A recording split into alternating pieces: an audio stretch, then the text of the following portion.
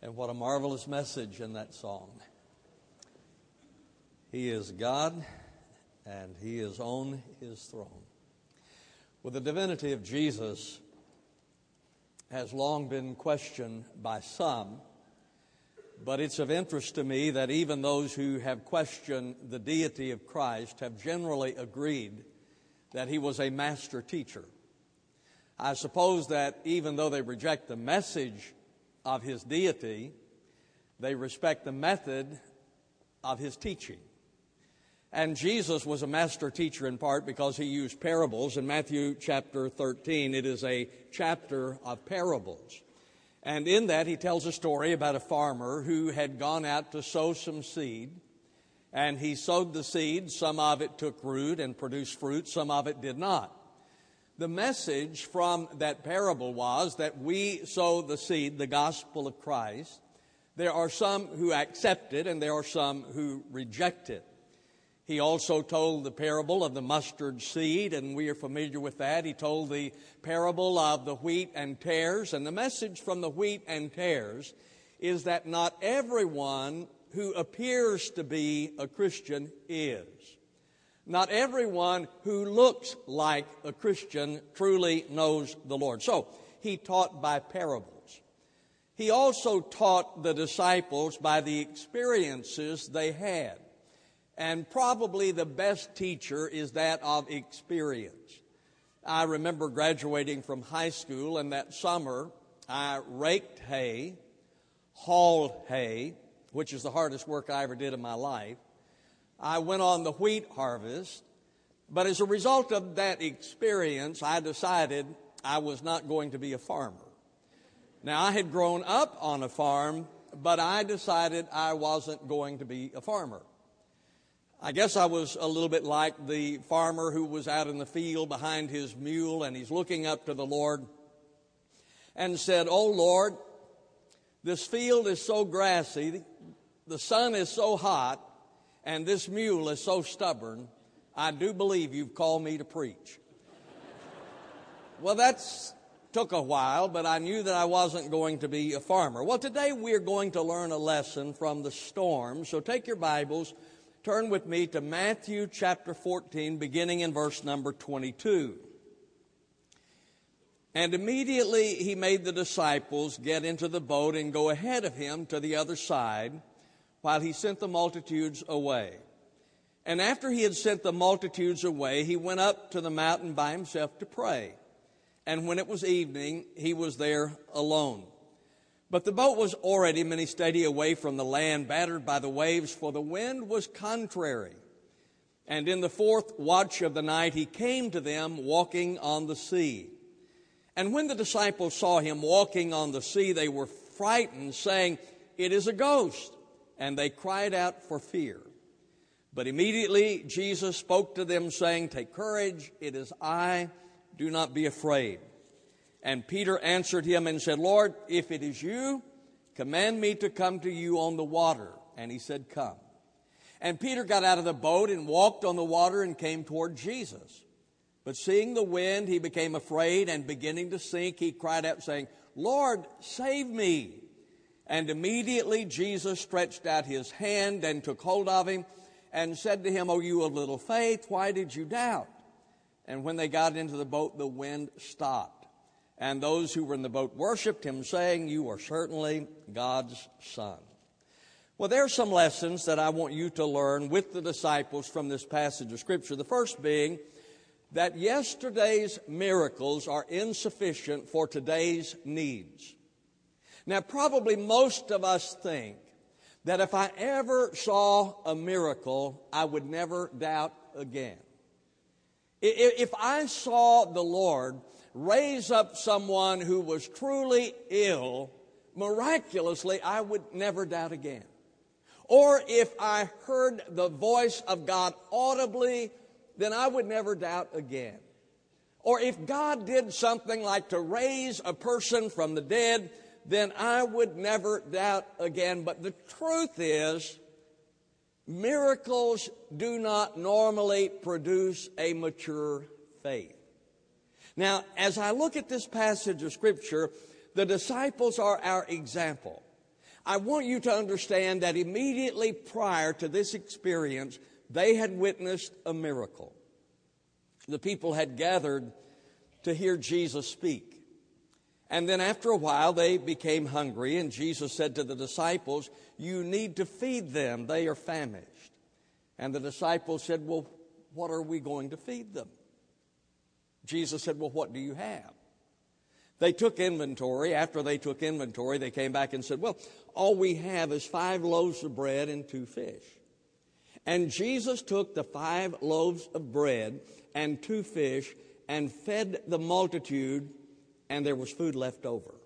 So they had just witnessed this miracle earlier. And now then they are in this storm and they are doubting the Lord.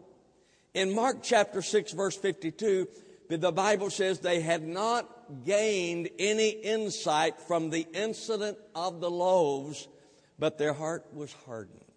So what I want you to see with the disciples is that they had seen a miracle, and yet they doubted.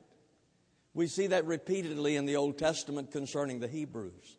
They had so many miracles that they witnessed. For instance, when they were in Egyptian bondage, they cried out to the Lord and asked the Lord for deliverance, and God sent the plagues, all of these miracles that He sent. They witnessed those miracles, the plagues, that forced Pharaoh to release them. And then they came to the Red Sea. When they looked, they saw the Egyptian army behind them, the Red Sea that was in front of them. And the Bible says that God parted the Red Sea. They walked across on dry land. And then the Egyptian army followed them into the Red Sea. And the Bible says the waters came back and drowned the Egyptian army. I remember years ago hearing about a professor who was speaking of that miracle and said, well, actually in that place, it really wasn't a miracle because the water was only 2 feet deep. There was a seminarian there who said, man, it's even a greater miracle than I thought. And the professor said, what do you mean it's a greater miracle? I just told you the water was only 2 feet deep. He said, yeah, but the entire Egyptian army drowned in 2 feet of water. So they saw the miracle. They saw the parting of the Red Sea.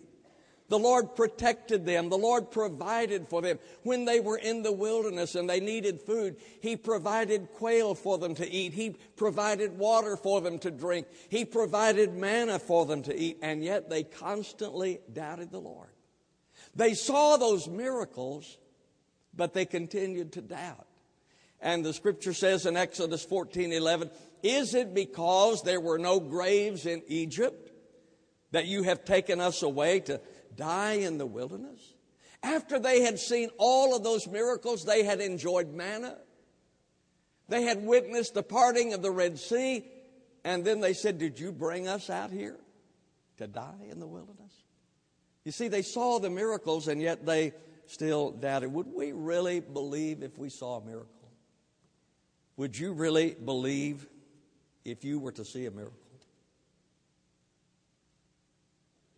Granted, much of what we call miracles today is not miracles. I hear people all the time saying, well, so-and-so, it was a miracle. Well, it really wasn't, not in the scriptural sense. In fact, Vines defines a miracle as dunamis, which is the word, power, inherent ability, is used of works of a supernatural origin and character, such as could not be produced by natural agents and means. So a miracle then is something that cannot be explained naturally. It is something that is supernatural. Now, I believe that I have seen a miracle. Of course, there's the miracle of salvation and those things, but I believe that I have seen a miracle. When my son was born, and he was diagnosed in need of surgery, and so we had the surgery scheduled. I still remember praying for him because Linda and I had just gone into ministry, and so we're pastoring a little church. I'd left working in television, and I don't have any insurance, and then Eric was just so small, and I remember going to my office and falling on my knees and praying and said, Lord, I'm asking that you heal him.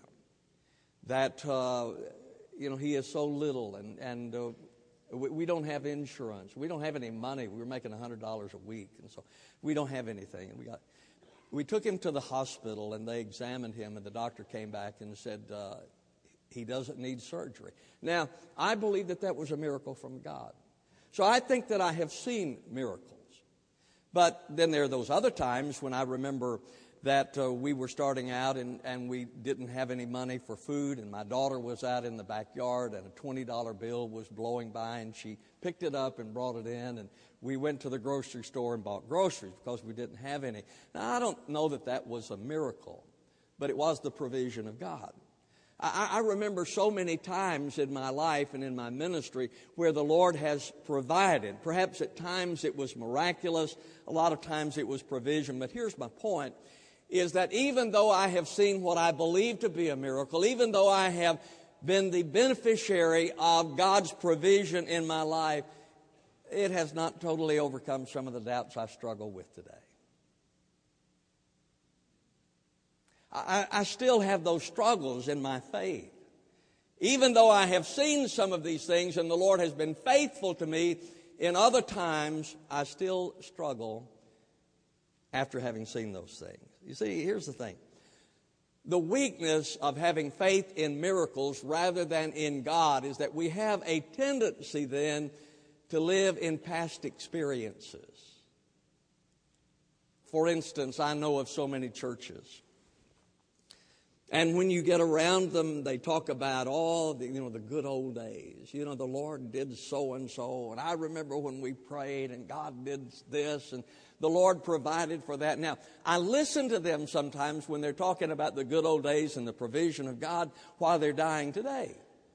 I mean, I don't see any faith in them today. They're just talking about the good old days and how the Lord used to provide. So my question then for you is not so much about what did God do in your life yesterday, but my question would be more along the lines of what is God doing in your life today? What's He doing today? Because we cannot live on yesterday's experiences and miracles. It must be fresh every day, every day. The miracles of yesterday are not sufficient for your needs today. The second lesson I learned here is that obedience to God does not exempt us from storms, which is the fallacy of the prosperity gospel. There are those who tell us that if you live in faith, if you trust in the Lord, then it is going to be, you're going to be prosperous, you're going to be healthy, you're going to have all of those things. Well, the truth is, we can be faithful to the Lord and still go through the storms of life. Now, the disciples were obedient to the Lord in verse number 22, and immediately He made the disciples get into the boat and go ahead of Him to the other side while He sent the multitude away. Now, apparently the disciples were reluctant to get in the boat because the Bible says that He made them. He compelled them to get into the boat. Well, why? Why were they hesitant to get in the boat? Well, Barclay wrote, at first sight, the word compel sounds strange. But if we turn to John's account of the incident, we will most likely find the explanation. John tells us that after the feeding of the multitude, the crowd wished to come and to make Him a king by force. It was a dangerous situation, and the disciples might well have complicated it, for they too were still thinking of Jesus in terms of earthly power. So it could be that the disciples joined with the crowd and said, yes, you need to be the king. But that wasn't the time. That was not the destiny of Jesus at that time. He was going to the cross. He was not going to become king at that point. So it could be that they joined with the crowd, not wanting to get in the boat and go with Jesus, but let's stay right here and make Him king. But they nevertheless obeyed the Lord. And then there was a storm. Verse number 24. But the boat was already many stadia away from the land, battered by the waves, for the wind was contrary. Now, even though they were obedient, there was the storm, and the storm always raises questions when we're being obedient. The Scripture says in Mark 4:38, and he himself was in the stern, asleep on the cushion, And they awoke him and said to him, Teacher, do you not care that we are perishing? Do you not care that we are in the midst of a storm? Jesus, don't you care as to what's happening to us? Look, we're in this boat because you told us to get in the boat. We were obedient to you. We didn't want to get in the boat, but we were obedient to you. And now we have this storm. Ladies and gentlemen, the fact is, obedience to the Lord does not exempt you from the storms of life. The Apostle Paul was always pressing towards the mark, committed to the Lord. But when I look at his life in 2 Corinthians 11, he says that he was beaten, he was stoned, he was shipwrecked. And then he was executed because of his faith in the Lord. He went through the storms. Even though he was obedient to the Lord, there was still the storm. Look at Jesus. Jesus was obedient to the Father. There in the Garden of Gethsemane, he prayed, he struggled. And he said, Father, not my will, but thine be done. The Bible says that it was a struggle for him. As he's facing the cross, there was a struggle that he was facing, but he was obedient to the Father. And yet the Scripture tells us that he was beaten, he was slapped, he was spat upon, and he was crucified. He was obedient to the Father's will, but he suffered the storm. Obedience does not exempt us from storms. There are some of you who are faithful tithers because you believe in God's Word. And yet you're facing financial challenges. I don't know how all that works. I really don't. Because I believe that the Lord provides for us. I really do believe that. But I know that there are some of you who are faithful tithers who have some real financial challenges in your life. I know that there are some of you who love the Lord with all your heart. I mean, you really love the Lord. And some of your faces come to my mind. You love the Lord, but you're suffering from cancer. You're suffering from heart disease. You're suffering from illness. You love the Lord, but you're not exempt from the storms. Financially, physically. There's some of you parents who've done the best you know how to raise your children to love the Lord and be committed to the Lord. But they don't. They don't. And it's a struggle for you. That used to be a real bother to me. I was reading in Ezekiel 18 once, and it tells a story about a good man who had a bad son, and it tells about a bad man who had a good son. And the message of that chapter is that we all are responsible for ourselves as individuals. And ladies and gentlemen, you should do everything that you can to bring your children up to know the Lord and love the Lord and serve the Lord. You really need to make that priority in your life. But they are still going to make the decision in their lives as to whether or not they are going to serve the Lord. So the second lesson I learned there is that obedience to God does not exempt us from storms. You're going to face storms in life. So what are the lessons then that we can learn? In 1 Corinthians chapter 10, verse number 13, Paul wrote, God is faithful, who will not allow you to be tempted beyond what you are able, but with the temptation will provide the way of escape also, that you may be able to endure it. Now then, as I understand that verse of Scripture, when you are going through the storms in life, God will do one of two things. He will make a way for you to escape it, or He will enable you to endure it. Now, He will do one of the two. He is going to allow you to escape what you're going through, or He will give you the strength that is necessary to go through what you're going through. So the lessons then that we learn from this storm is that Jesus is present during the storms. Now look at verse number 25. And in the fourth watch of the night, He came to them walking on the sea. Isn't that good? They are out in the middle of the sea in this storm, fearful for their lives, and the Bible says that in the midst of the storm that Jesus came to them. Now, not only did He come to them, but He came to them with encouragement in verse number 26. And when the disciples saw him walking on the sea, they were frightened, saying, "It is a ghost," and they cried out for fear. But immediately Jesus spoke to them, saying, "Take courage, it is I. Do not be afraid." So Jesus is present during the storm. He was present there with the disciples. They are in the midst of the storm. He comes to them to encourage them. And my dear friend, if you are a child of God, I want you to understand, even if you're going through a storm in your life, the Lord's with you. Because He's promised He would never leave you. He said, "I will never leave you nor forsake you." And if you're going through a storm in life, understand the presence of the Lord, because He is with His children. Another thing I notice here is that He gives us victory over the storms. In verse number 28, and Peter answered Him and said, "Lord, if it is you, command me to come to you on the water." And He said, "Come."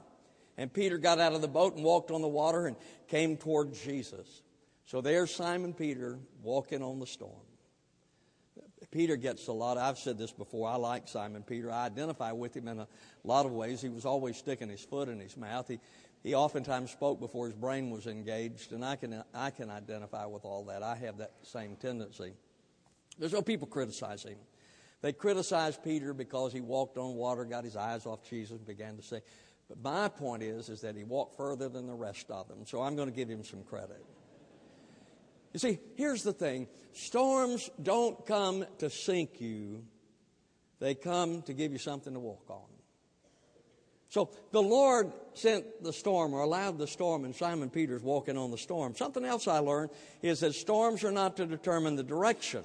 In verse number 22, immediately He made the disciples get into the boat and go ahead of Him to the other side. The other side. Now that was their destiny. And even though there was a storm, that continued to be their destiny. We're going to the other side. That's a good word for the church of the Lord. The storm should never determine the direction of the church. The economy.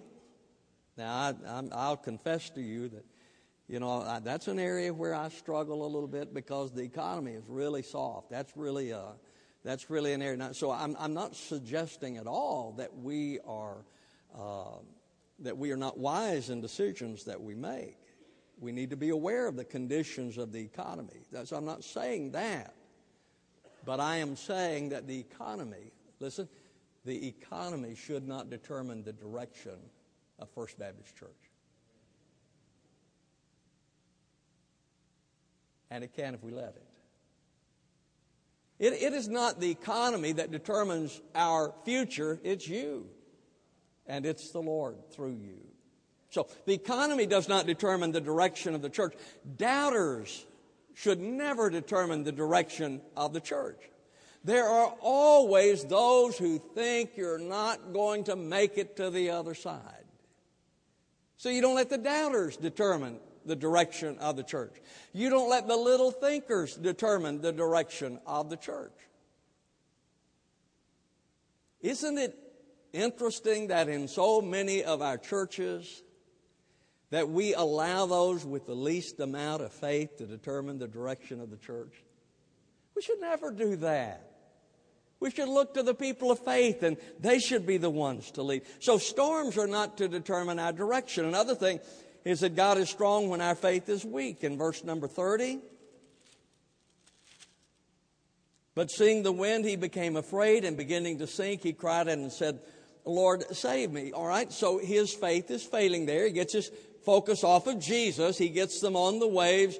And then look down at verse number 31. And immediately Jesus stretched out his hand, took hold of him, said to him, "O you of little faith, why did you doubt?" When they got in the boat, the wind stopped. His faith was weak, but Jesus was strong. Aren't you glad? My faith many times is weak, but my Lord is strong. So God is strong when our faith is weak, and then storms deepen our faith in verse number 33. And those who were in the boat worshiped him, saying, "You are certainly God's Son." You are certainly God's Son. Their faith was deepened. Job suffered. He went through all that he went through, the storms that he went through, and he said, "Though he slay me, yet will I serve him." Even though he had gone through the storm, even though he had gone through the difficulties, he said, though he slay me, yet will I serve him. His faith was deepened. The storm that you're going through, my friend, whatever the storm is that you're experiencing today, whatever your storm, God wants to use it in your life to deepen your faith in him. And as you walk with him, he is going to deepen your faith in him. And then Jesus calms the storms. In verse number 32, when they got in the boat, the wind stopped. Now, he doesn't always do it on my timetable. I don't know about yours or not, but he doesn't always calm the storm when I want him to, but he calms the storms. The literal storm there on the Sea of Galilee, the emotional storms that you're going through, the spiritual storms that you're going through, if you look to him, he calms the storm, and they came to the other side. Now, what was their assignment? Verse number 22. He made the disciples get into the boat and go ahead of him to the other side. Verse number 34, and when they had crossed over, they came to land at Gennesaret. They came to the other side.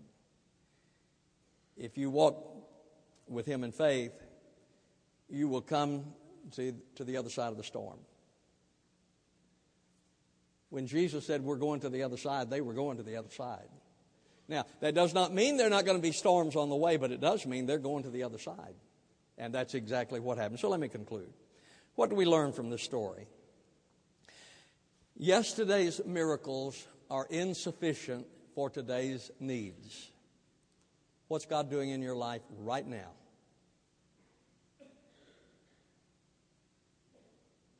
If I were to ask you to give a testimony, many of you would tell me what God did in the past. What's he doing right now? Because the miracles of yesterday are not sufficient for today. God needs to be doing something in your life right now. Secondly, obedience does not exempt us from storms. You are going to face storms in life. But the good news, you will come to the other side. While we walk the pilgrim pathway, clouds will overspread the sky. But when traveling days are over, not a shadow, not a sign. When we all get to heaven, what a day of rejoicing that will be. When we all see Jesus, we'll sing and shout the victory. My friends, some of you today are going through storms. I encourage you to put your eyes on Jesus, and he'll see that you get to the other side. Our Father, we come to you at this time thanking you for this word of encouragement. And Lord, I just pray for those who are in the boat by themselves without the Lord, fighting the storms. They're despairing. I pray, Heavenly Father, that today you might draw them unto yourself.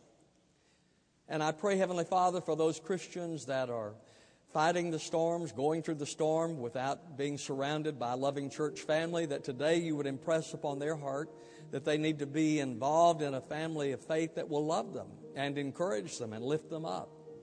And Lord, I just pray that you'll bless this time of invitation in Christ's name. Amen. Well, in just a moment, we're going to stand and sing a hymn of invitation. An opportunity for you to respond to the Lord. If you're here without Christ today, would you commit your life to him? We'll have staff members up here to pray with you. If you're looking for a church home, our doors are open to you. We'd love to have you as a part of our family. Stand with me, please, as we stand. The choir sings. As they sing, "You Come, I'll greet you as you do."